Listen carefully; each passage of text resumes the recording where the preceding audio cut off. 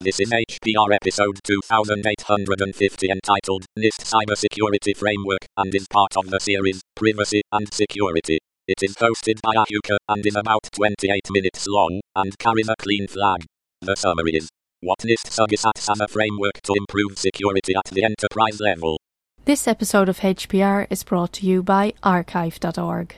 Support universal access to all knowledge by heading over to archive.org/donate.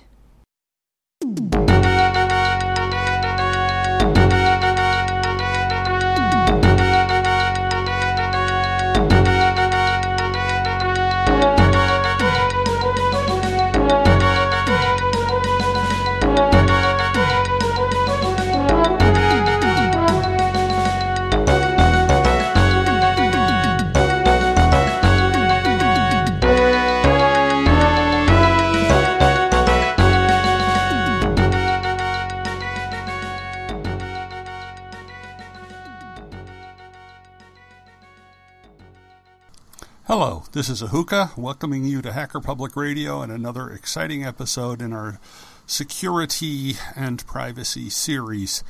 We recently did a show that talked about the CERT recommendations for home networks, so, that's aimed at the average home user. What I want to do today is go on the other side and take a look at enterprise-level issues involving insecurity. And what I want to do is take a look at something from the National Institute of Standards and Technology here in the United States, which they call their Cybersecurity Framework. Now, the National Institute of Standards and Technology does have a number of responsibilities, but one of them certainly is information technology and security. And so when they issued this cybersecurity framework, I thought, not a bad thing to take a look at. And I think we do have some people who are in a enterprise level environment that would perhaps be interested in seeing what this says.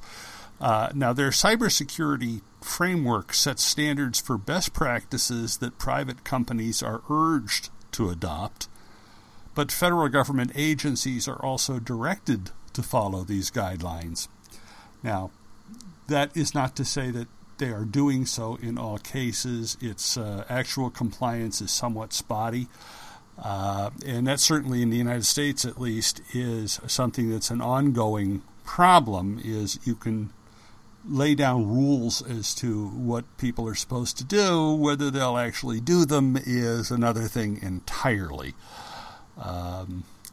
Now, one of the things we're going to see as we look at this, and this explains part of the problem, I think, is that there's always a conflict between security and ease of use that we talk about with people, at the individual level. So we talk about things like, doing firmware updates and using strong passwords and everything. That's a little more work for people to do. When you get to the enterprise level, now you add in cost and other resources as an issue.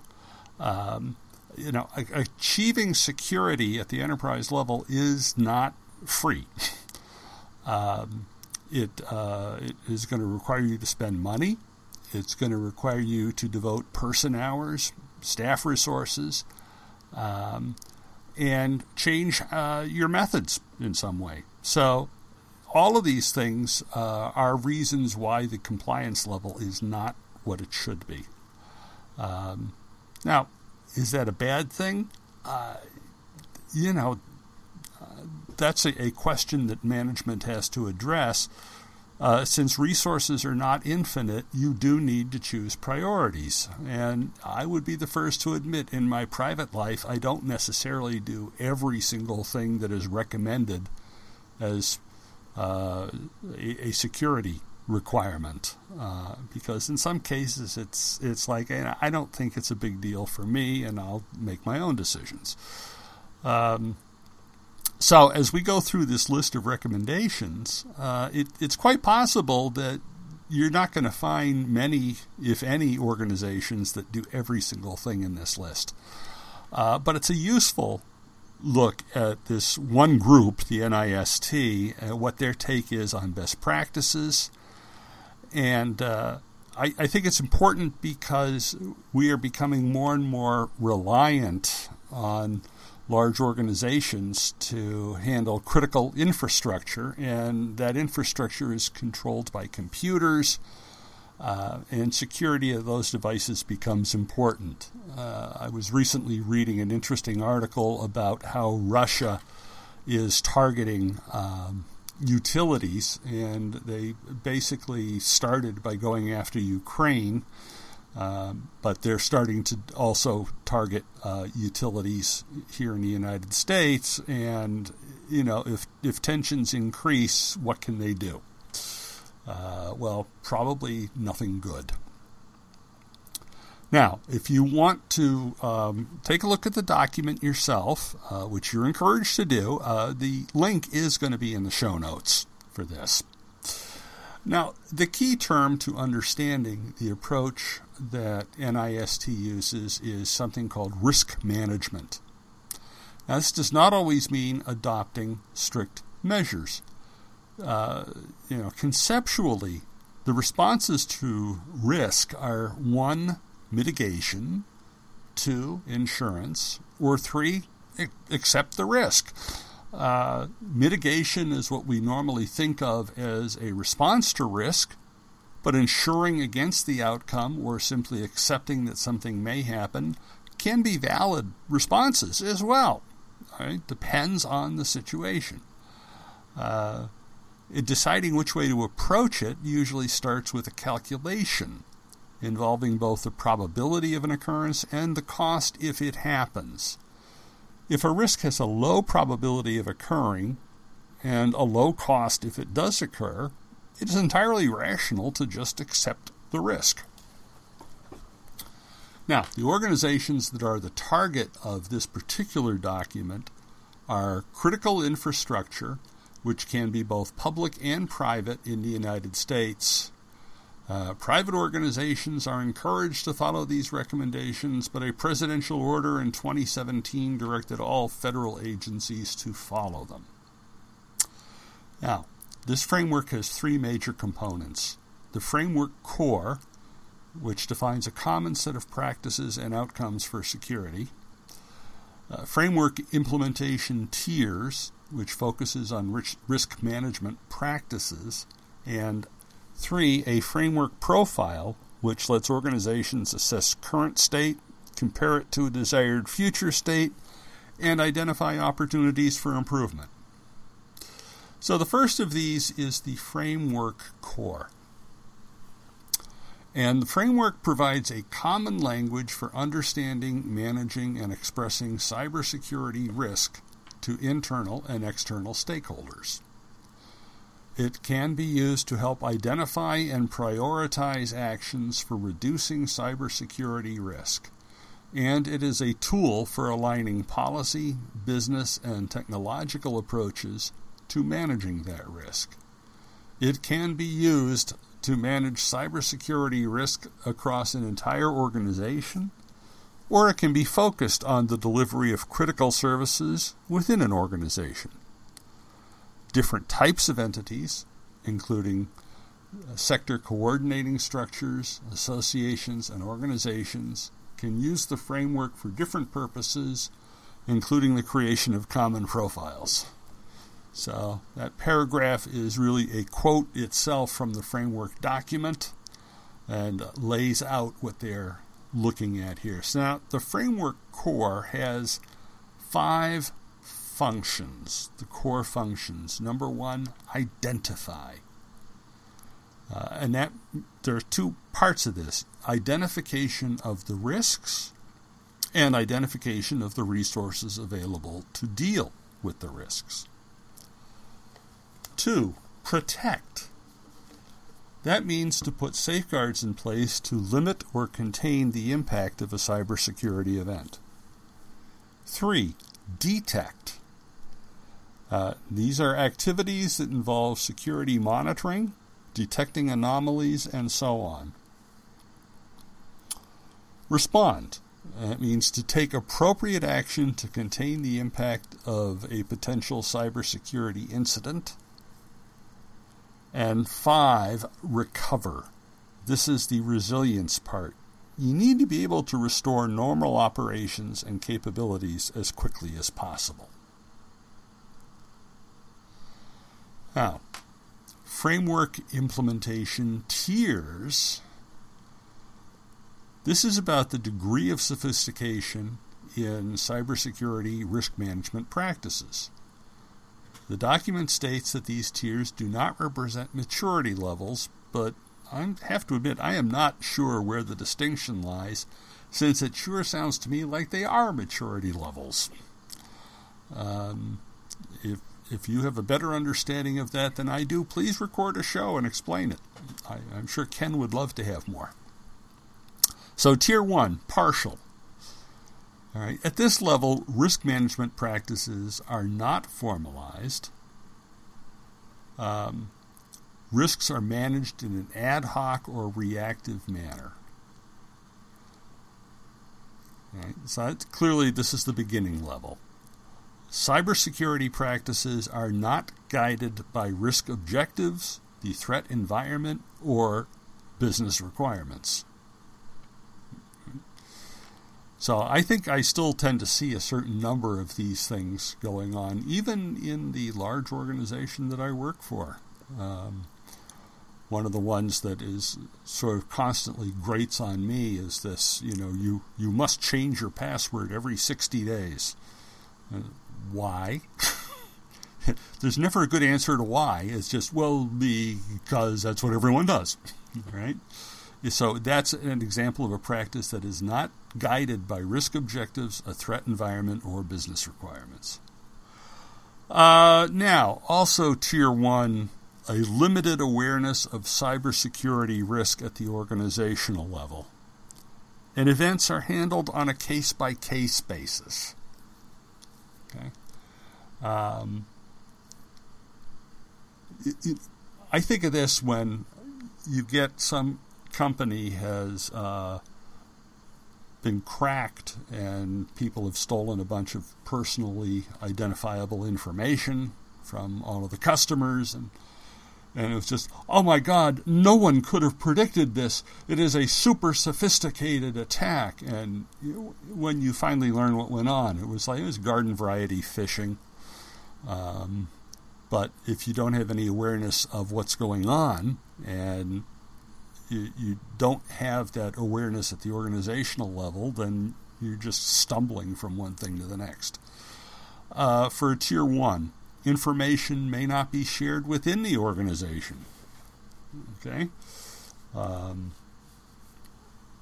Information should be shared, but maybe you have people that are involved in turf battles, and, oh my God, if I let anyone know what's going on, it'll make me look bad. The organization will tend to view its risks in isolation and does not share information or collaborate with other entities. It does not see itself as part of an ecosystem. So that's not good. This is really, I think, a lot of organizations are at this level right now, particularly a lot of private companies. Now, Tier 2 is a little bit better. This is what we call risk-informed. All right? So for a Tier 2 organization, there are formal risk management policies that are approved by management. There's prioritization of cybersecurity activities, and it is informed by organizational risk objectives and the threat environment. All right? Now, in our past discussions of security, I've frequently quoted or paraphrased Bruce Schneier that everything starts with identify the threat and what is it that you want to protect yourself against. There's no sense in using a cannon to shoot flies. But on the other hand, you don't want to bring a squirt gun to a gunfight. So understand the environment you're operating in and what you need to protect. Now, in a risk-informed Tier 2 organization, cybersecurity information is shared within the organization, but it's kind of informal. There is some level of awareness of other organizations in the ecosystem, and some information sharing is going on, but not in any formal way. So that kind of sounds a little bit like, our chief information security officer went to a conference and had some drinks at the bar with a few other CISOs, and they chatted about what's going on. Okay, it's better than nothing, but it's not a formal process of any kind. Tier 3. And that tier is what they call repeatable. Risk management is expressed as formal policies. Cybersecurity practices are regularly updated in response to changing business needs, a changing threat environment, and changing technology. Now, all of those things are continually changing. So, you need to change with it. Things that probably seemed perfectly valid 5 or 10 years ago are not valid now. So you need to do your updating, and then you also want to have an organization-wide approach to manage cybersecurity risk. Right? Look at the entire environment. And your policy should be regularly reviewed and consistently applied. Now, a Tier 3 organization collaborates with other organizations in the ecosystem. Upstream, downstream, and horizontally, information is shared with all of these entities. So instead of having a few drinks at the bar with other security professionals, there is a process for alerting people to security incidents, to share information, and it's a very formal kind of a process. And that's what you want to see. And then finally, Tier 4 is adaptive. And so here we're talking continuous improvement. Okay? Every time there's a security incident, you analyze what happened. You generate a lessons learned. You start to look for predictive indicators. You have a formal organization-wide approach to managing cybersecurity risk, and senior management monitors this just as they monitor financial risks and other organizational risks. Okay, very important. Right now, what tends to happen is that in a lot of organizations, the people responsible for information security are regarded in some places as an annoyance. I'm trying to get sales and you're interfering with that with all your security, or why should I spend all this money to secure our environment? That does not flow to the bottom line. And a good way to fix that is with massive fines and jail terms. When your chief executive officer is faced with the prospect of jail time, they will suddenly decide it is worthwhile to invest in security. Right? So that would be one way to do that. Now, in this case, the organization, if it's an adaptive Tier 4 organization, is part of a larger community and contributes to that community to help everyone understand the risks. And the next thing we want to look at is the framework profile. Now, the framework profile aligns the functions that we looked at. Remember the 5 functions: identify, protect, detect, respond, recover. Now, those have to be aligned with the business requirements, risk tolerance, and resources. So, you analyze the present state in comparison to the desired future state and create a roadmap. And that roadmap can be developed for making improvements to achieve that desired future state. As we say in project management, if you fail to plan, you plan to fail. So, you need to have a strategy for getting to where you're going, and then you need to execute that strategy. Now, a comparison of the current profile with the target profile is going to reveal gaps. All right? We call that gap analysis, and the whole purpose of gap analysis is to identify where action needs to take place. Now, this overall approach is based on risk management, so we do expect prioritization is going to happen here.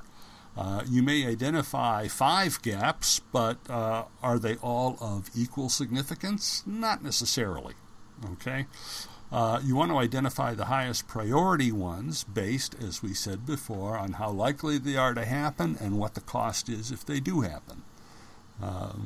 So it's quite possible that you're going to look at this and say, well, some of these risks we're just going to accept, or we will insure.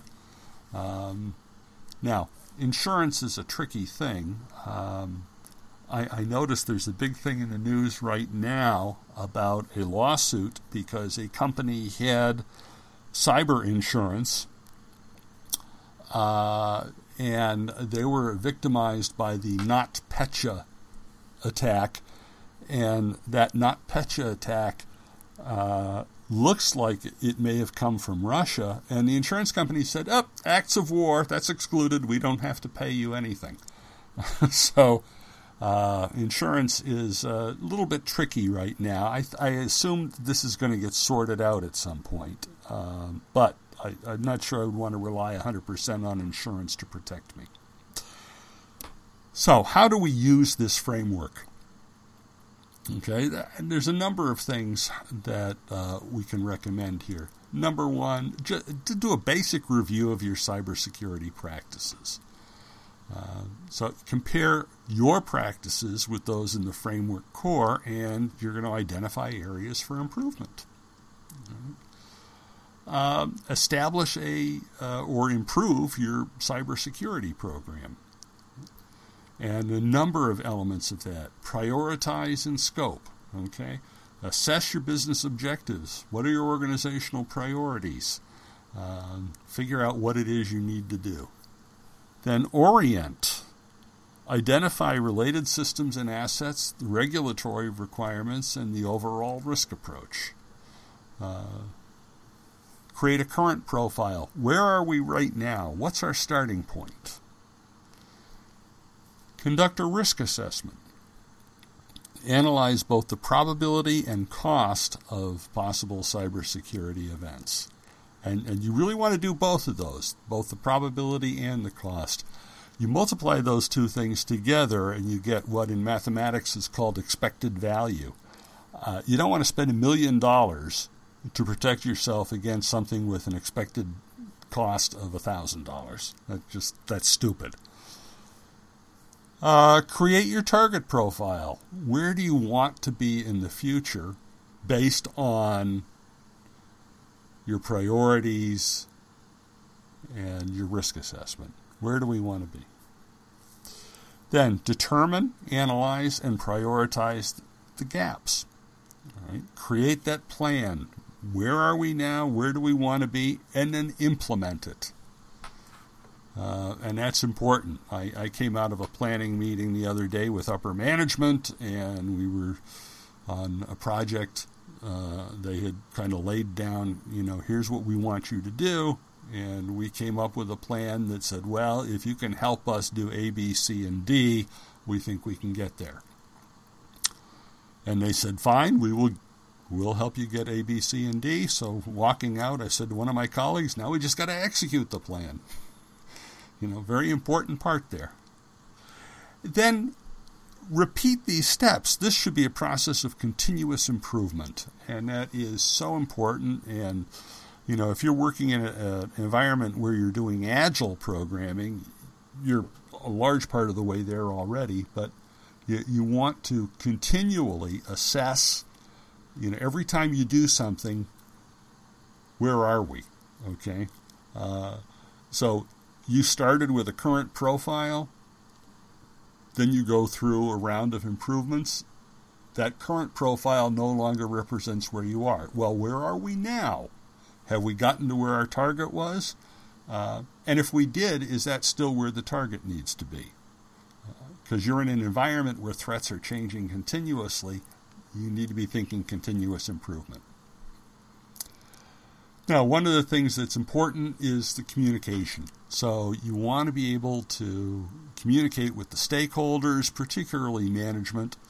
So a current profile is one useful thing to communicate to management. Say, here's where we are, and then bring in your target profile, see if you can get management buy-in, and then that becomes the basis for requirements documents for dealing with your business partners, like your suppliers. For large organizations, supply chain risk management is now a critical organizational function. Target profiles can also help align activities within an organization. That's also going to help your buying decisions. All right, your purchasing decisions should reflect where it is you want to be, what your target profile is saying. So you want to buy things that are going to help advance you towards that. And if you currently are buying things that don't advance you, then take a look at that. Maybe that's not what you should be buying anymore. You should identify opportunities for new or revised information references. For example, your organization has identified a priority for action, but it finds few or inadequate informational references. Well, that may mean this is something that has not been well developed yet. Well, you could just say, gee, that's a damn shame, but what's even better is collaborate with other organizations in your ecosystem and start developing those things. You need a methodology to protect privacy and civil liberties. Now, this is an area where, for instance, the European Union, I think, has been doing a much better job than the United States government. Your cybersecurity may involve collecting information from individuals, and then, in the European Union, you've got the GDPR as just one example, and I don't think that's the end of the process by a long shot.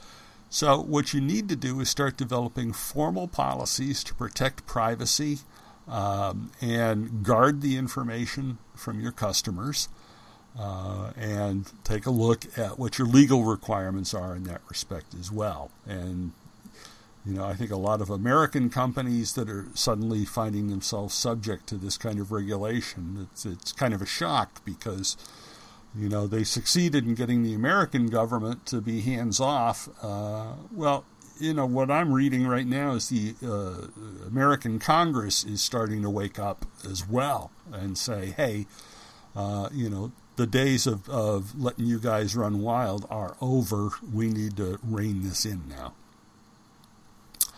So that was basically the framework that NIST put together for cybersecurity at the organizational level. And so the idea is not so much to lay down specific regulations, but to create a framework for self-improvement and self-assessment. It's more of a process than anything. So for every organization, they're going to have to figure out what works in their environment with their particular risk profile, with their particular goals. So you use the framework as a way of moving towards where you need to be. And that's not a bad thing, I don't think. So what I'm going to do is, this went on a little bit longer than most of mine, so I'm going to sign off now and remind you, as always, to support free software. Bye-bye.